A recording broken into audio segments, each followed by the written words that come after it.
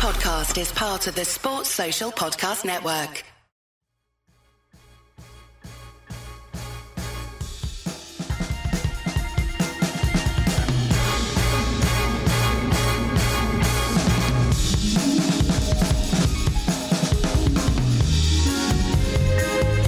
Hi, Mike. Lovely to see you. Back in one piece from Bonnie, Scotland. How was your trip up north to NFL Scotland? Oh, it was so much fun. It was the NFL Scotland guys, and they were having sort of their annual fundraiser.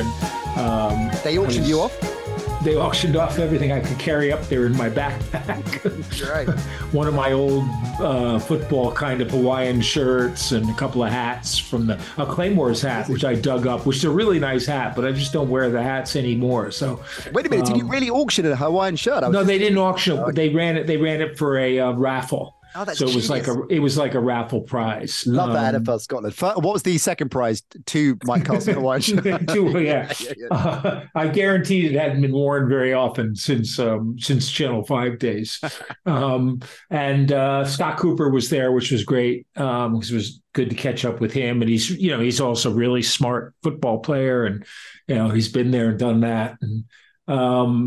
And everybody was, I used to love going up to Scotland for games, whether it was Murrayfield or then when they moved to Hampden. And, the reception was always great. When I was with Kev, of course, Kev was kind of a living legend because of his basketball coaching up there. So crowds would gather around. It is fun. I would have liked to stay a little longer, but I had to get back. And strictly business time, Mike. Wasn't that great to have you back on the show? There's a ton to get into. We mentioned 2 second prize, 2 nights with Iron Mike, all that jazz. Well, who is the magic number we're going to concentrate on today's show? Because I want to look in particular at symmetrically teams that are 0-2 and ask you, each of them, how worried should we be? How worried should the fan base be?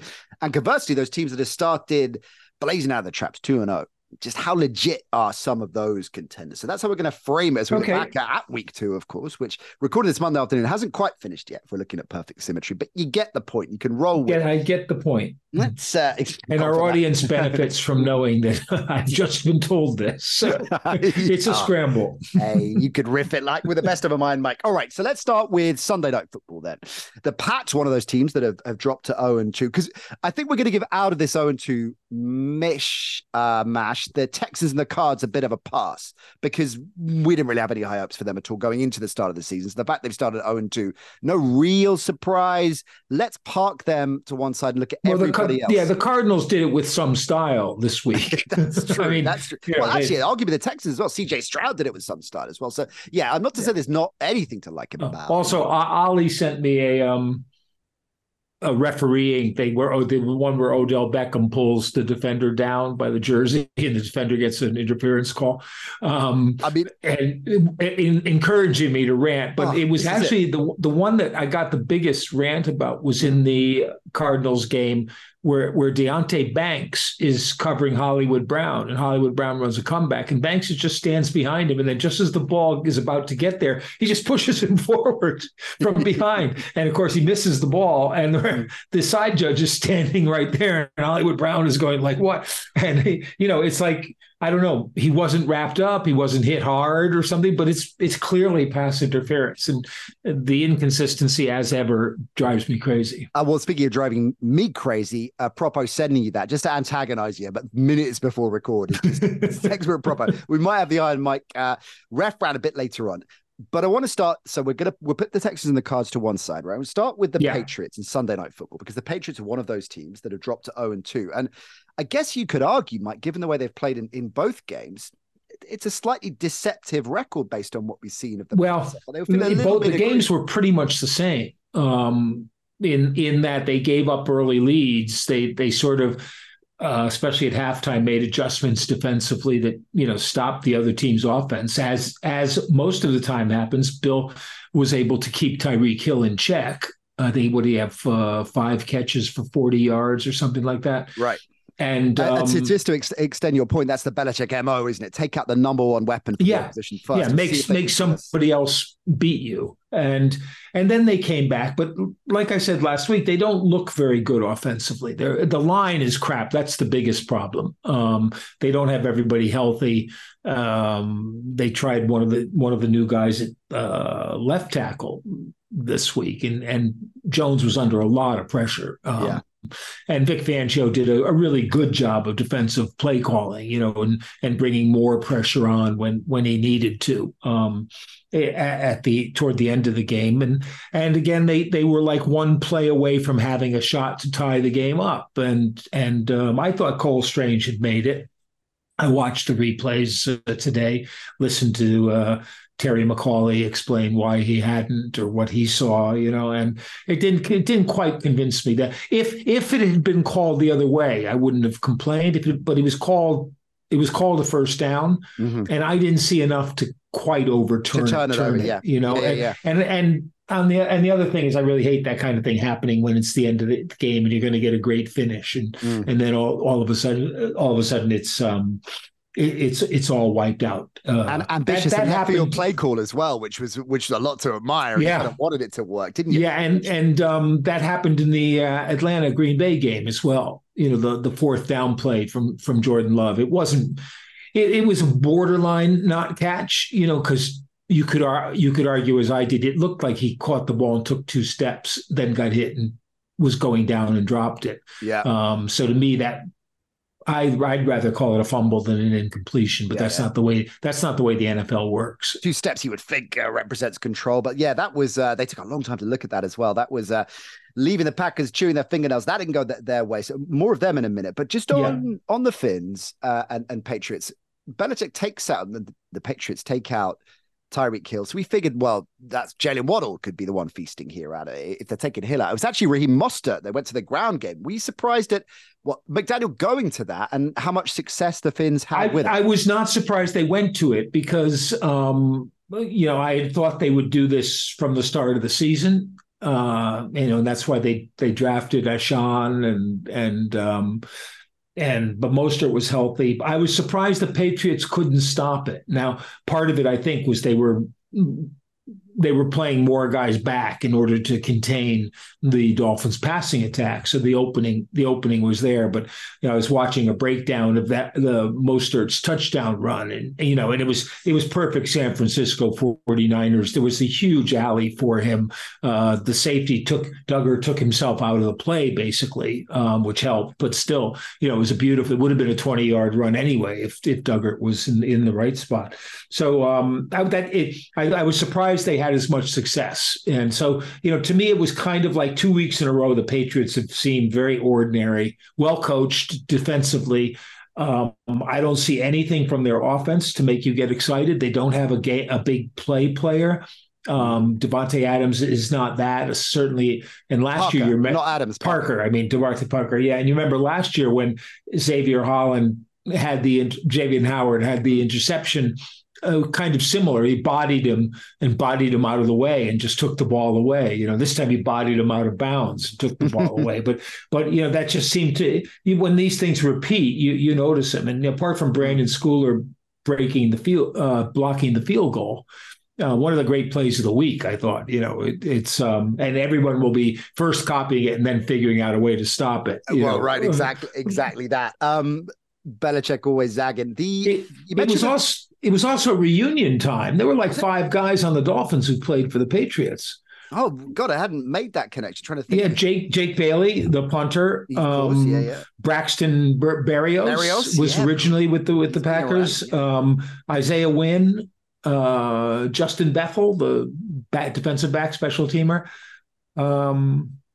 Maybe there were only four, but okay, we'll take it. It was good. Deep dive data anyway. You mentioned the success the Finns defense had, and that was interesting, wasn't it? Because it was pretty vanilla week one. Austin Eckler running all over them in week one, but they contained the Patriots ground game to under 100 yards. And as you said, they got a lot of pressure on Mac Jones, sacked him 4 times. They forced 2 turnovers as well. When we weighed up the Dolphins' chances going into the season, we knew the offense was going to excite, and we knew that McDaniel was going to dial all kinds of shenanigans up, and it's lived living up to that billing. But the defense was, I think, the thing that people thought, is this going to be the issue in terms of positioning them as a championship contender and a deep playoff run? What have you made of the Finns D after week 2? I mentioned last night to watch the podcast, and watch the clips. I said, you'll see a great clip from the other day. It's 1 minute and 14 seconds long, and 54 seconds of it is the question. How dare you, Iron Mike Carson? When I was talking to Ollie Thornton the other day, he was saying that your record for an answer, which incidentally, I say an answer singularly, it's an answer to the question I did ask you. Then you proceed to ask yourself a further 2 separate questions. Right, I got to get them in. I got to get them in while I can. 4 minutes, 58 seconds is your record without me getting a word. Anyway, yeah, well, that's because I got to know. Unbelievable. Get on with it. Anyway, to answer the question. Did we either of us remember the question? The key thing, I think, was that with the Patriots, you don't have to double any receiver. So you can either sit and Fangio basically plays a 2 deep zone, and the outside zone guys are more or less man to man, but he doesn't have to give them any help. He didn't have to pull a lot of other people away from the line of scrimmage. So even though there weren't 8 in the box, there were generally 6 or 7 there. And when you think about the way they were dominating the tackles in particular, it was pretty effective. Yeah. Okay. All right. So solid for the Finns, kind of what we expect from the Pats. Looks like a 7-10, 8-9 kind of joint. Not many teams that start 0-2 make the playoffs. I mean, Cincinnati did last year, but the percentages, I think it's quite low. I saw the figure and I can't remember what it was, but yeah. And the 0-3, the Chargers I think Chargers are the ones that buck the trend. They're the only team that's started 0-3 or 0-4, I think, in living memory that have then gone on to the postseason. The Chargers just being the Chargers, right? Listen to these numbers, Carson. Herbert threw for over 300 yards, 2 touchdowns, no picks. Their D sacked Tannehill 5 times. Henry didn't break 100 yards, and yet they still lost. I mean, that is the most Chargers collection of stats going. What is it? What is going on there? Why are they contending so much individually in each game, and yet here they are 0-2? I mean, the Chargers defense was built for pass rush. They're pretty good pass rushing. They got to Tannehill, as you said. But Tennessee pounds things out, and they, we every year we seem to say they have trouble stopping the run, and they did again this year. And Derrick Henry wasn't dominant. He kind of doesn't look like the Derrick Henry of old, but he looked like there's a guy called Derek Clark who played in the World League for Ryan Fire, and he played for 3 years, I think. And Galen Hall would kind of save him till the fourth quarter. He was big and tall and about 240 pounds. And as the defense wore down, he would gain yardage. So I think they flattered to deceive, which is what you can say almost every year about almost the Chargers. Every year. I can remember ever. That is true. In terms of pressure, because this is the generation we live in. Mike, you're going to get pressure after a couple of weeks, certainly on coaches, on quarterbacks as well. I'm not suggesting there's any pressure on I thought you meant me personally. I was going to there's a lot of pressure. There's a lot of pressure on you. I think we should maintain that pressure throughout the season. But Ryan Tannehill was a player, for a lot of last season under a fair amount of pressure. Going into week 2, a lot of Titans faithful calling for his departure, wanting Will Levis. Will Levis didn't suit up yesterday, so that kind of eased the pressure for Tannehill. No, he's hurt. He wasn't going to get yanked. So I don't think they have any faith in Malik Willis, to be honest. And it was funny because Josh Dobbs had a pretty good game. I mean, at times he was playing really, really well, and showing some stuff that nobody ever seemed to let him have a chance to do. But I think Tannehill is. He's the epitome of a Mike Vrabel team or offense.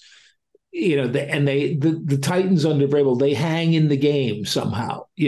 They don't seem to be in it, but they're only 3 points down or 7 points down, and then somebody makes a play, and Tannehill, falling down and being hit, throws the ball to someone else, and they make a play, and then they get a screen pass to Henry that goes for 40 yards, and all of a sudden the game's tied. And that's kind of he's like the personification of that ethos, and I think that's why that's why he was going to always, I think, start that this year. And Levis, I'm not sure how ready. He didn't look great in the preseason, and a lot of people were saying, well, remember, he played. He left Penn State because he couldn't beat out Sean Clifford at Penn State. So, why corner for? But this is what it's a shiny new thing, of course. But Tannehill showing what he could do with his legs as well. He's one of those sneaky good. He's not. Yeah, he's always been. I mean, he's not as good now as he was a couple of years ago. I think the injury, last year hurt him a lot. But he was a wide receiver in college. Yeah, that's it. So not as good as he once was, but as good as he ever was, or whatever the song is. Okay, so the Chargers, typical Chargers, Broncos. Let's go there next. Another 0-2 team, head scratching from the Broncos. If Tannehill is the personification of the Titans, that was just a textbook Broncos Jekyll and Hyde game, wasn't it? They were in control of it. I don't see how Washington pulled that off. It just yes, they're very good defensively. Up front, particularly. Up front in particular. They've got some playmakers. Howell flattered. I mean, Howell fooled me in preseason. I thought he was ready, and he made a couple of plays. Oh, he looked good last night, I thought. I actually thought from the first time I looked at him, and I know you're right, preseason, and we can get a bit carried away with that. But the first time, the eye test we talk about, when even if it's a young quarterback that's rough around the edges and making mistakes, you think, okay, this guy's going to be fine. He belongs. That's the first time I thought that about Howell yesterday. I thought, you're going to be okay, I think. And I think there's a little bit of disconnect between Sean Payton and the team that he's got there, or maybe the shorthand would be there's a little disconnect between Sean Payton and Russell Wilson. Although Wilson did quite a bit in that game, and the deep ball in particular was working. But let's explore that a bit, because they're just both so long in the tooth, relatively speaking, that for their minds to meet in the middle, is that the problem? They just want to do it a different way. I'm just not sure that Russ does the kind of game that Peyton would prefer, which is quicker passes, getting rid of it quickly, short drops, not necessarily needing to run. He needed to run quite a bit of the time. I didn't think their offensive line held up particularly well against Washington. But still they put 33 on the board. Yeah. So you would expect they'd be able to beat Washington with 33 points. They put most of those points up in the first 4 minutes of the game. That's true too. And we had a lot of games that were games of two halves, Well, that's a perfect segue to the Bengals. Honorable shout out to Marvin Mims, who looks electric, by the way. But the Bengals game of two halves. So 35 yards Joe Burrow had at halftime. Incidentally, he only had 36 passing yards in the whole of week one. So 6 quarters of pretty abject stuff from the Bengals. And then they turn it around in the second half, but it's not enough. Enough damage was done in the first half. So Bengals, as you rightly said a little bit earlier on in the show, have started seasons slowly in the past, and it hasn't really stopped them in the long run. What about this time around, Mike? Should we be worried this time? There were moments when I thought, despite the injury, Burrow looked like he was being able to run, and that makes him effective against teams that try to blitz him. So teams kind of stop trying to blitz him. He's got playmakers. There was who made the great play against Rock Ya-Sin. Took that ball away from T. Higgins, which would have changed the tempo of the game. And I'm not sure that they've got their offense. So many teams. It's the O-line, and everybody spends all this money on shiny hood ornament receivers and on D linemen, which I don't begrudge them, and big quarterbacks are getting paid as well. Quarterbacks are getting paid, and and the O linemen are in short supply. I mean, and I think part of it too is that young linemen coming into the league, there's always a few who now come right in, start and play well. But nobody's got there are a couple of teams, but nobody's got a couple quality depth if someone gets hurt, and then you're into serious problems. And college linemen are coming in, and lots of them don't run block much, from in an NFL sense, from a 3-point stance or whatever. They're playing in spread offenses, and it's a whole different thing. But I look at that offensive line; they didn't get much running. Joe Mixon ran hard, but Mike, just on linemen, it's really interesting you mentioning that. When you weigh up different positions and how much experience really matters, how difficult I guess it is for rookies to hit the ground running. Back in the day, receivers, it was always a position where you thought, well, right off most of the first year because they're just getting to grips with it. These days they're expected and typically often start fast. Is offensive lineman one of those positions where you need a few miles on the clock, a bit of street? That's very true. And it's not so much that the linemen that need, but they need time together. Offensive line, they have to be working in sync, which is why the second reason why injuries are so crucial to a lot of the teams, because if you can keep your 5 starters healthy all year, they're going to play much better because they do everything together. They get their timing right. And I say a lot that that's the skill sport. Offensive line is actually the skill position because it's all technique.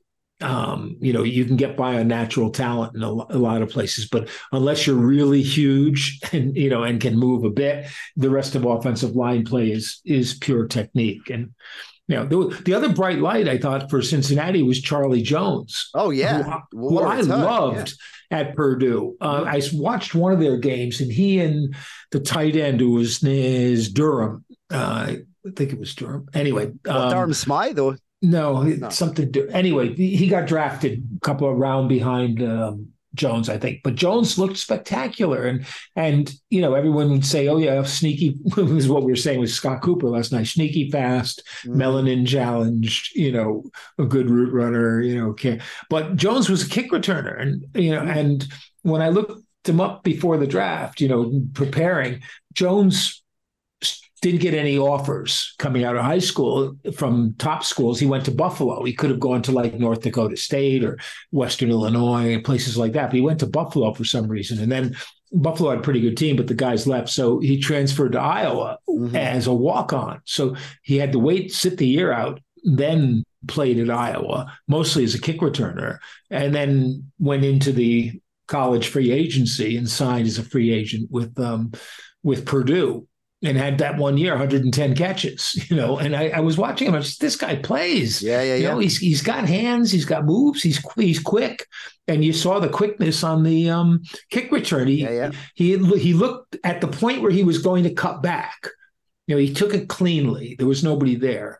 So he starts to his left. And then at the point where you're just expecting him to cut back to the right, he feints and then he cuts further to the left. And it was a brilliant little move.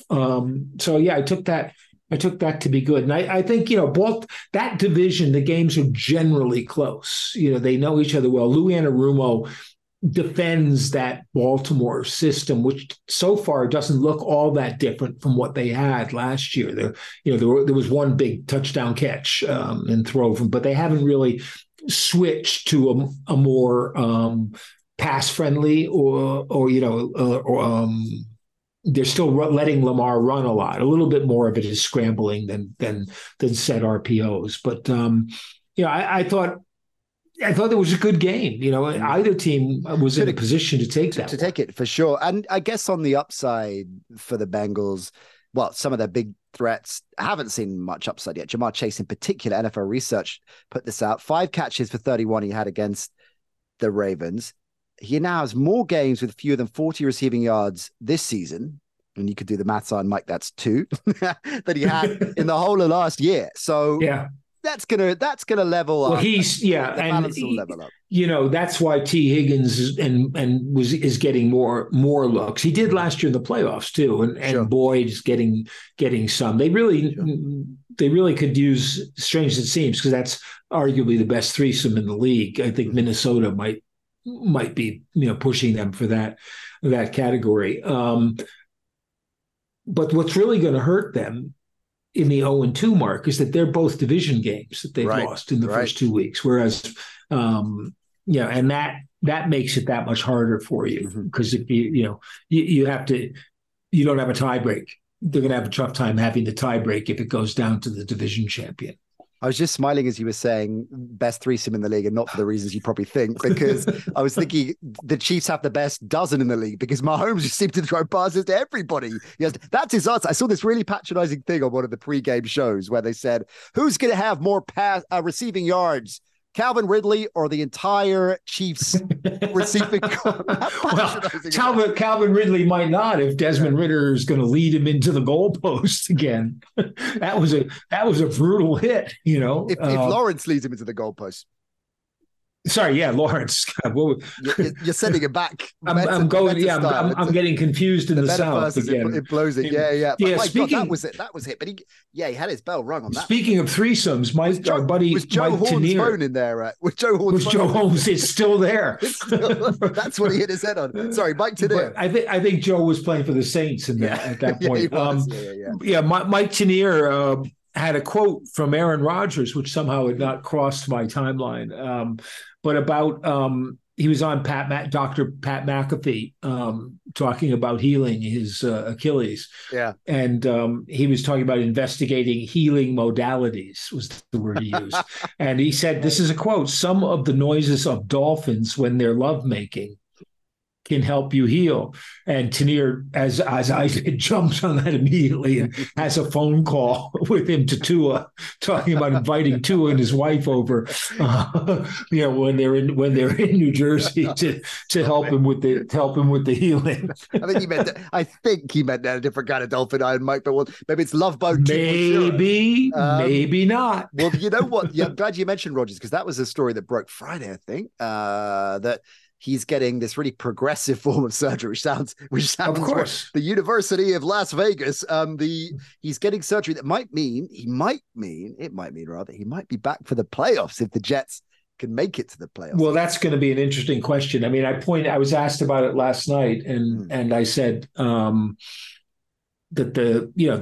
people are saying, well, Zach Wilson, they won the game against Buffalo, Zach wasn't too impressive, but he played within himself basically, and they've got a great defense. The defense is always going to play well, but you saw what happened against Buffalo. If you turn it over, you can have a great defense, but if your offense turns it over a couple of times, you're putting a lot of pressure on against Dallas. Yeah, his numbers for the record, he was completing under 50%, 44.4. 3 interceptions. His passer rating was 38.1, but he had there were flashes of the quarterback we hope he can become. Is that going to be the problem with Wilson and those kind of players? My comparison when they drafted him was, I said they're drafting another Sam Darnold. Right. His strengths and weaknesses are virtually the same. He's got a really good arm. He doesn't make good decisions. He, either doesn't see things or he sees the wrong thing. And, that's got to be somehow coached out of him. And I don't think it had been. Did I say Buffalo instead of Dallas? You did, but it's all right. Yeah. I picked it. I knew what you meant. I was sorry about that because, but anyway, yeah, Dallas's defense is real. I mean, Micah Parsons is really good. Steady on Carson. God, there was a play where he lined up at a sign of outside linebacker, and they ran a stunt where he went in. He went so quickly around the two players he had to make this, and then closed on the quarterback. It's superhuman, He's absolutely phenomenal. He is, and they look formidable because it's almost the inverse of the Finns, right? We knew their D was gonna be strong, but is Dak Prescott gonna be strong enough? Is there enough depth? Was the move away from Zeke Elliott and leading on Pollard gonna work? Is the receiving core, is there enough depth there? But so far they look pretty complete, Dallas. Well, their running game got controlled, but of course with the lead, again, you don't need to gain lots of yards. You just have to be able to run the ball. Pollard had 25 carries instead of 14 like he did last week, but far fewer yards, but they still needed to just breeze those. And Brees was 4 for 9 running. They didn't run the ball much because they were down, obviously, but the only guy, Josh Jacobs was 9 carries for -2 yards against Buffalo. Oof.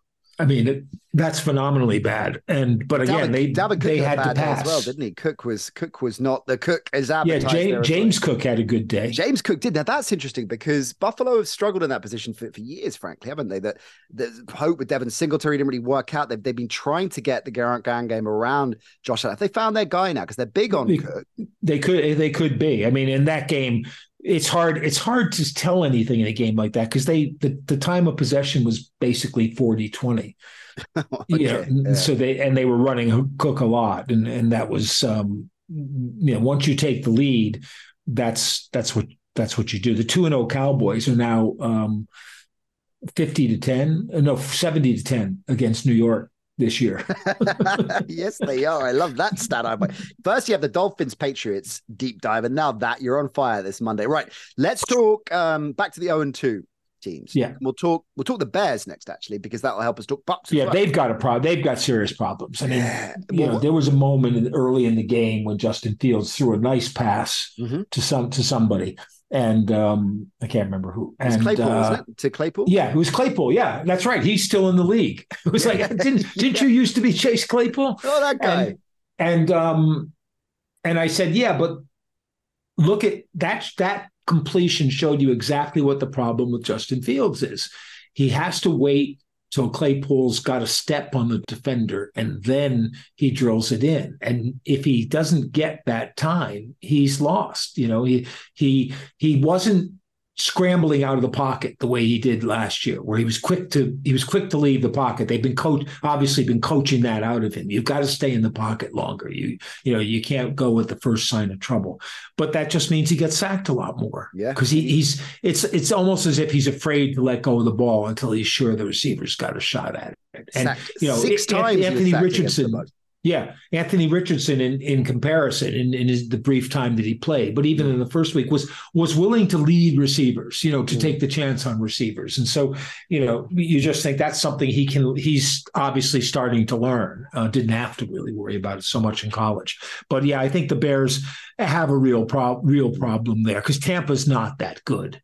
I mean, well, aren't they? Well, okay, hear me out for a minute, I'm like the argument for Tampa being better than a number of people thought in terms of maybe not contending for the playoffs, that's maybe a reach, but we know they're in a very winnable division, therefore schedules easier than some.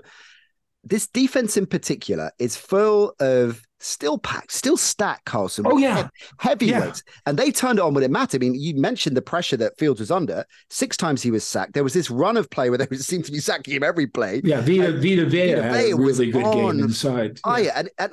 All of these guys, they've been there, they've won it, they've got their big deals. All of that negativity.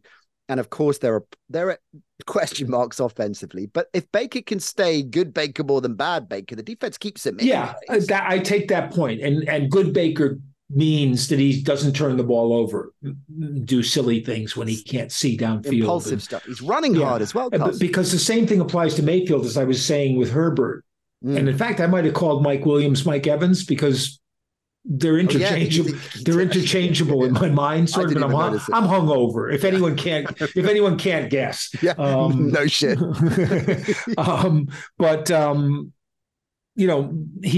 Mike Evans he can hit Mike Evans. He can see Mike Evans above the pass rush because he's so big. Yeah. And that, I think, that to me made the biggest difference in the game. He didn't turn the ball over. He threw for a lot of yards, with some help, and their defense was able to keep Chicago in check, but Chicago is not the toughest team to keep in check. DJ Moore, I thought, looked really good. If they get the ball to him. Cairo Santos kicked like an Egyptian again. Cairo kicked like an Egyptian. Remember that song by the Bengals? The Bengals. The Bengals. The Cincinnati Bengals. Love a bit of Bengals action. I think Baker fits this Bucs side. I can see the fight he's got, and sometimes it's overzealous. And last season in particular, remember the crazy headbutts, and it was all getting a little bit too much. Like Joe Hart in that game against Iceland in the Euros, and Joe Hart was just should have probably been drug tested. That's kind of Baker pulling a Joe Hart, but The ayahuasca. Yeah, was he got the triple dose from Aaron Rodgers. But I think he fits this Bucs side. I can see that a lot of these, you mentioned Vita Vea, these heavyweights that have been there and done it, that are pissed off that they've been written off. There's something about the Bucs. That's interesting. That's an interesting theory, because Baker's been written off, I don't know, more times than the first car that I had, in London. Listen to this schedule, Carson. So they've got a long week. They've got the Eagles, but they've got a long week, right? Because it's Monday Night Football. Then they've got the Saints, Lions, Falcons, Bills, and Texans. Saints, Lions, Falcons. That's actually pretty tough. I mean, if you look at Atlanta's schedule, it's much easier, because they finished lower in that division. And your own division game should be relatively easy, but that's not an easy. They can take three of them. They get three of those though. As the Texans. I mean, at 5-3. Oh, the Texans, yeah. The Texans, sure. The Saints, come on. Let's see. Saints, that'll be an interesting game. Yeah. The Saints always play the Bucs well, or they did back in the Peyton when Allen was the defensive coordinator. Yeah. Those good old Bounty days. Let's go next to the Vikings, another 0-2 team. Yeah. Their luck's running out, right? I mean, the turnover. Well, yeah. I mean, it had to. Last year they had the most win. They didn't lose any one score game. It was completely illogical. They were outscored over the season, and it's coming back to sort of haunt them. And the Philadelphia score was 34-28. Yeah. But that's the way the game was. The Vikings scored a couple of late touchdowns to make it look reasonable, but Philadelphia was in control of that game, even though they didn't play hugely well, for what they're capable of.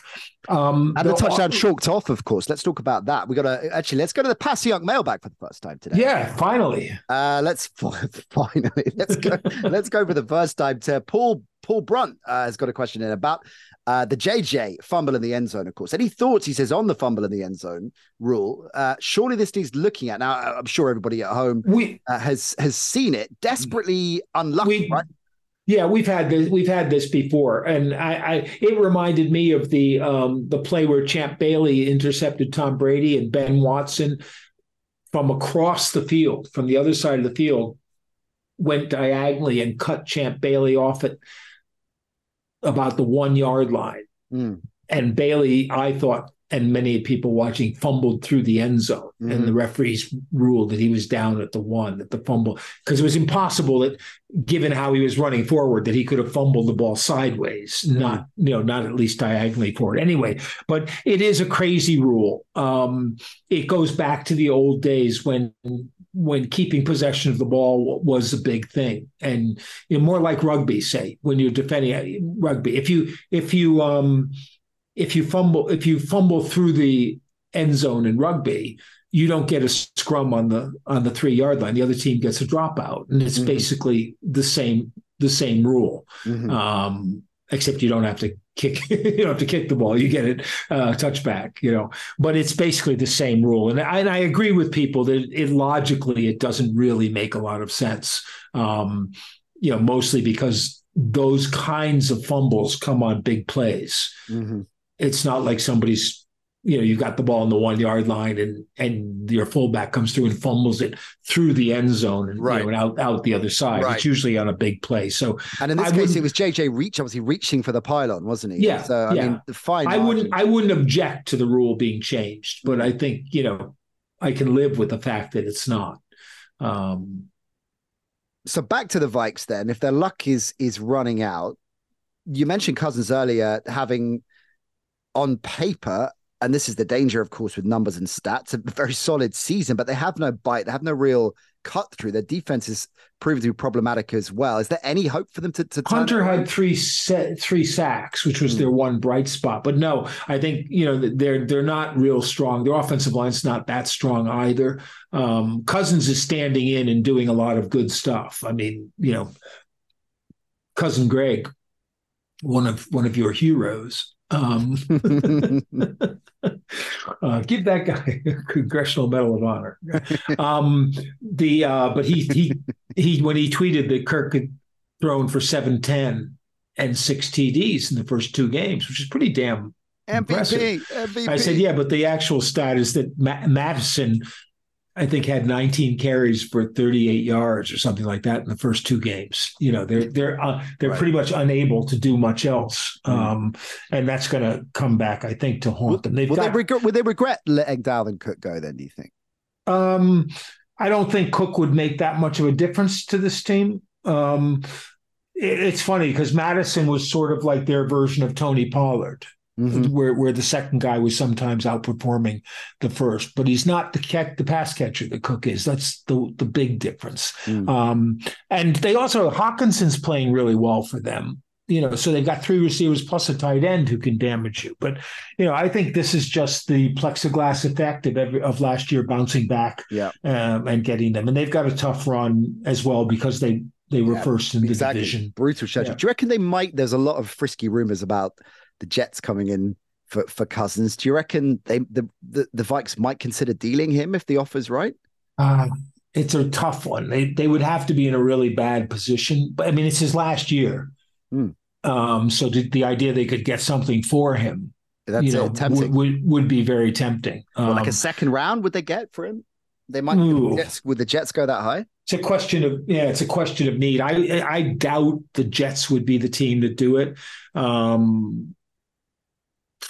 Imagine him and Rodgers in the playoffs, like that, both back and having to. Well, in New York, are we picturing this? Yeah, yeah. I mean, but I think that's pretty much unlikely. Although it makes next year's contract situation pretty interesting because they didn't really draft another quarterback. The thing I loved from that Thursday night game was that shot they had late of AJ Brown yelling at Hurts.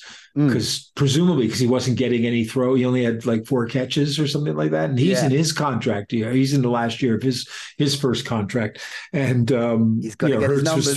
Hurts was throwing to Devontae and Smith, and they played at Alabama together. So I could just hear it coming. As like, look, last year I carried you, and you got to show me some sugar this year.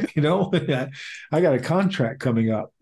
Let's talk about the Chiefs next. Not that they fit into the symmetrical model, but I just want to look at the final numbers. A 1-1 record is very symmetrical. Well, that is a very fair point. So 3-5. I'm doing this on the fly. 3-5-8.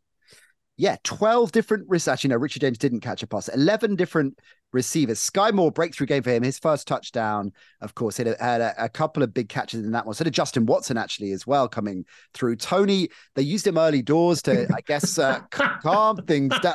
I love Kadarius Toney. I want Kadarius Toney to have a big year. And a very watchable player. But Kelsey was back from injury. He had 4 catches for 26 and the score, the first touchdown for the Chiefs. Is this going to be their game plan? Because after the first week, when everybody was crazy overreacting, they're going to go into the market and get a receiver. They can't go on like this. Everybody panicking. Kelsey comes back. Mahomes sprays it round.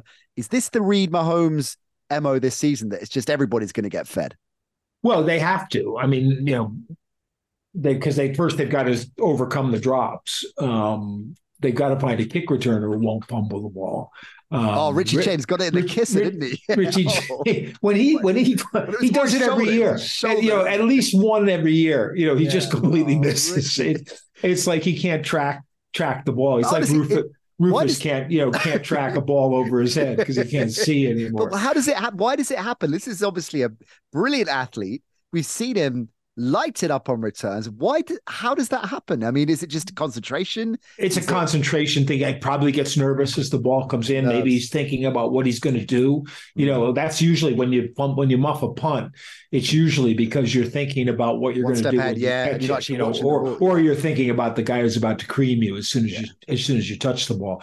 That's a really good point. Kelsey wasn't back in terms of like being a downfield threat. Kelsey is their pass game because he's basically a wide receiver who lines up sometimes at tight end, but they use him like a wide receiver, and he's paid like a tight end. I mean, which was something they could have kept saying to Chris Jones. Jason, he's the highest not the highest paid tight end, second highest, I think, but he's being paid really well for a tight end, but not and then Jones would have said, well, I'm being paid pretty well for a defensive tackle, but I get as many sacks as the defensive end, the best defensive ends. So you ought to be paying me like that. It's one of those anomalies of the NFL. I thought Jones's return made a big difference, even though they had played relatively well the week before when they lost. He was just a force inside, as he always is, and it made the other guys better because they were getting more rest inside, but they do. And Pacheco ran really well. They seem to be confounding Jacksonville with that, but they really, I think, could still use another receiver to step up. Watson's a good blocker.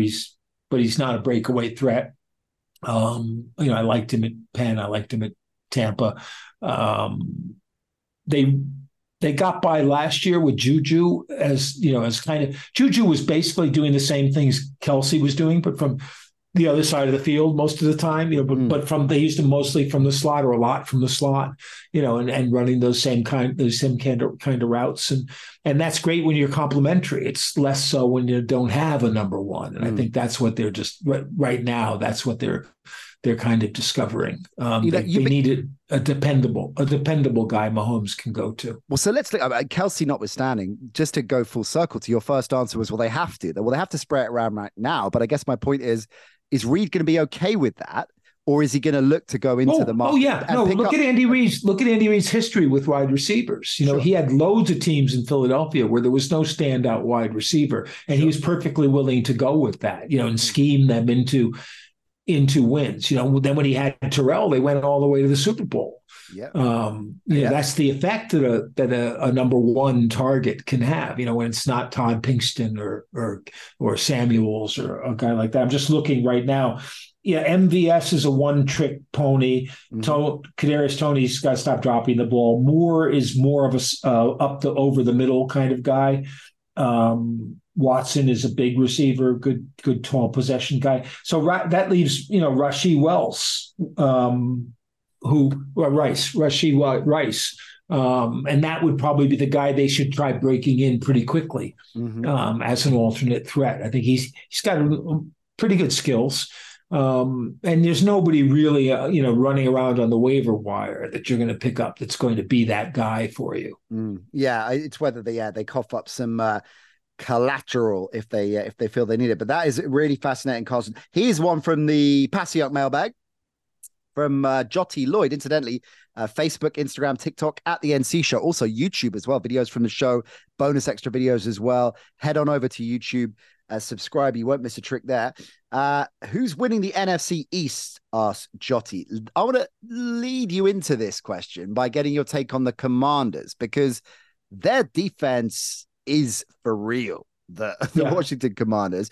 Do they have a shot at least contending for the East, or is it so competitive that their best chance is going to be a wild card?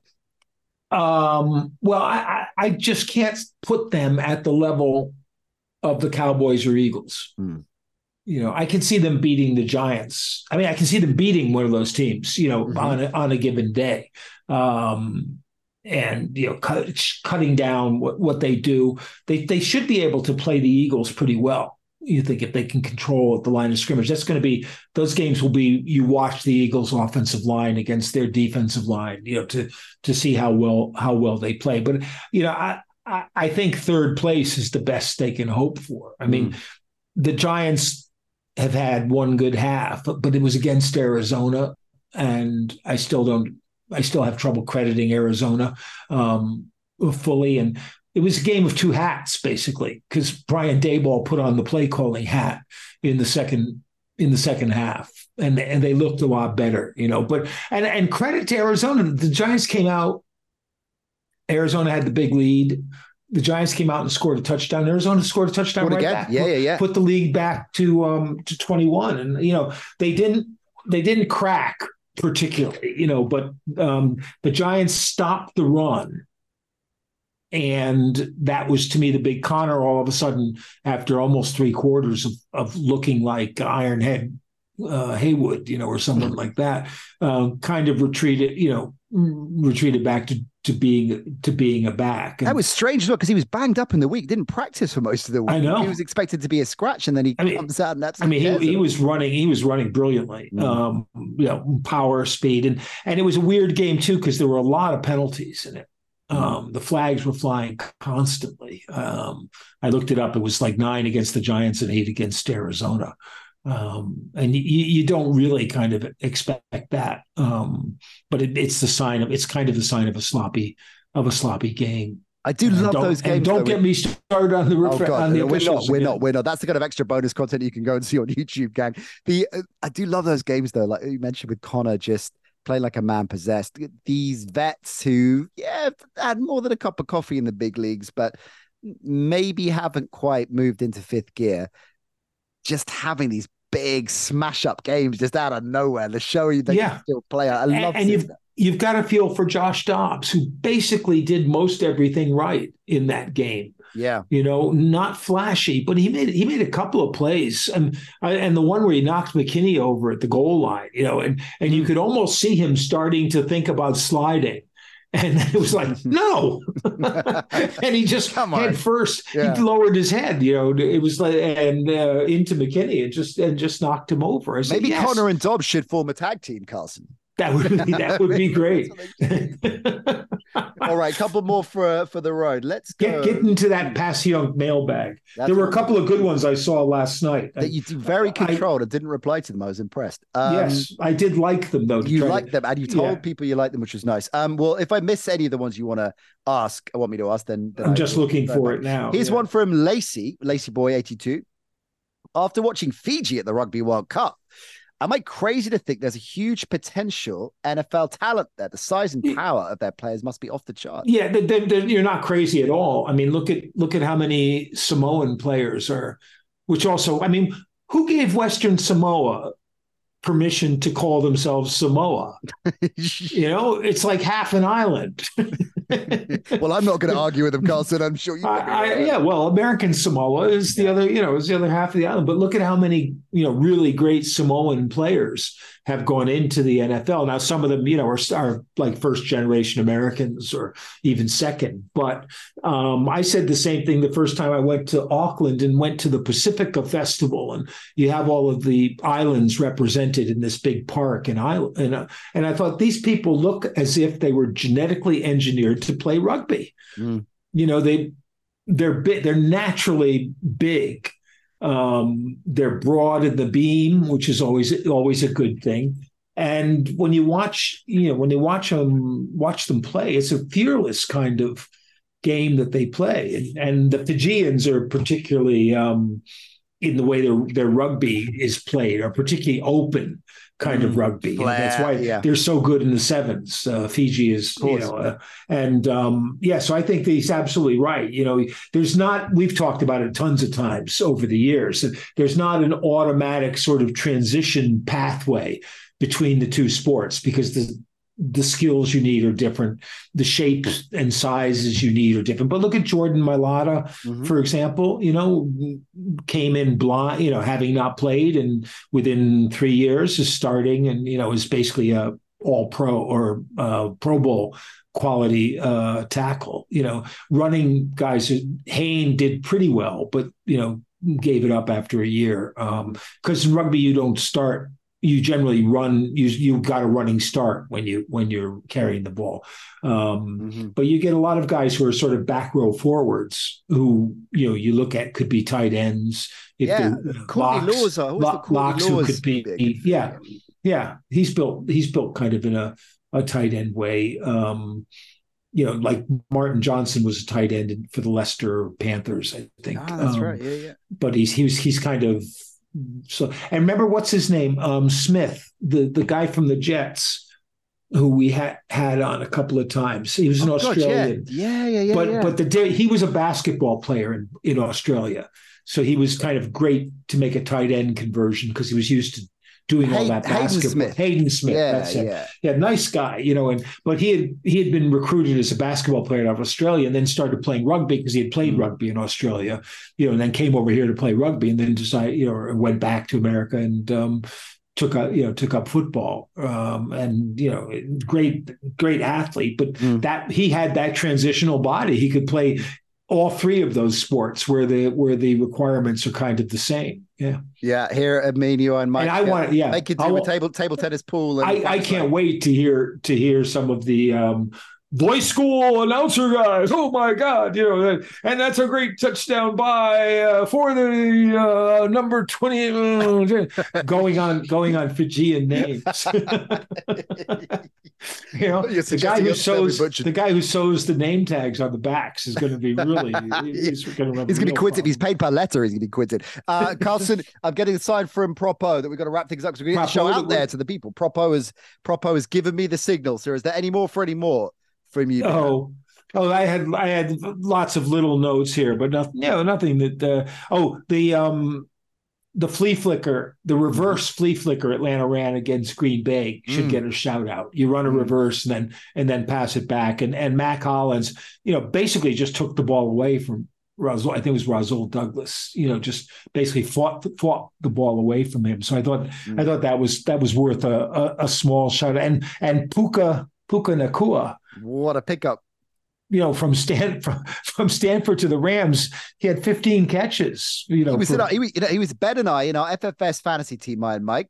He was in that team because, of course, everybody picked him up off the waiver wire last week. In our daily fantasy team, we came second in the $5 entry contest. We made $50 for our charity. Iron Mike. Oh, right. So how about that for the? Oh, right. And that was an interesting game in a lot of ways. But Jake Moody, who was drafted high for a kicker, was 3 for 3 and had a 57-yarder. And Tutu had 7 catches, and I just think Puka and Tutu it's like a children's puppet show or something. It could be really interesting, a fun day for the kids. And the LA Rams are brought to you by the Children's Television World.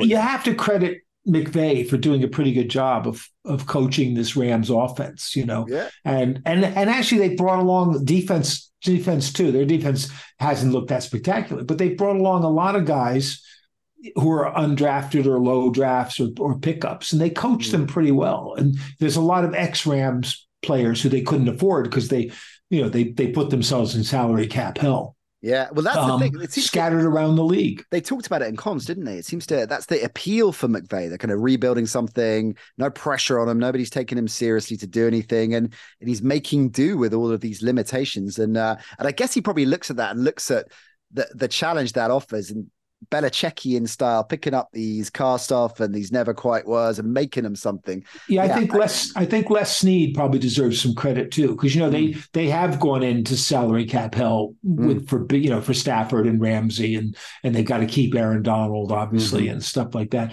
But he does tend to find really good players, to control. I mean, Reynolds. Every time I watch Reynolds, actually playing well for Detroit, who have, what's his name? The GM there came from the Rams. So he's picked up quite a few Rams. But Reynolds, I loved when he came up, with the Rams, and he was like an undrafted guy or a late draft pick. Anyway, that's the kind of stuff I just love watching. And it makes Red Zone worthwhile. Loving your work. I'm watching individual games now. It's like I've got Red Zone on one little screen and I'm jumping around. Keep an eye on the scores, but actually it's the games. I'm with you. I like just it breathing a little bit. Red Zone is great, but as we often say, a little bit too frenetic at times. So I'm interested to hear how everybody watches and sets up on Sunday. So fire that in as well at the NC show. Yeah, Red Zone only. That's a good one. I wonder where people are these days. Carlson at Carlson Sports is how you follow the big man on Twitter. Patreon.com, Mike Carlson FMTE is how you follow the stylings. See you in Scotland. Profilings. You go and you need to have a cold shower and 15 quarts of coffee by the look of it, Mike, after the night you've had. Brilliant stuff. Rest up, bud, and we'll check in with you next Monday. Look after yourself. Okay, you too, man. Take care, man.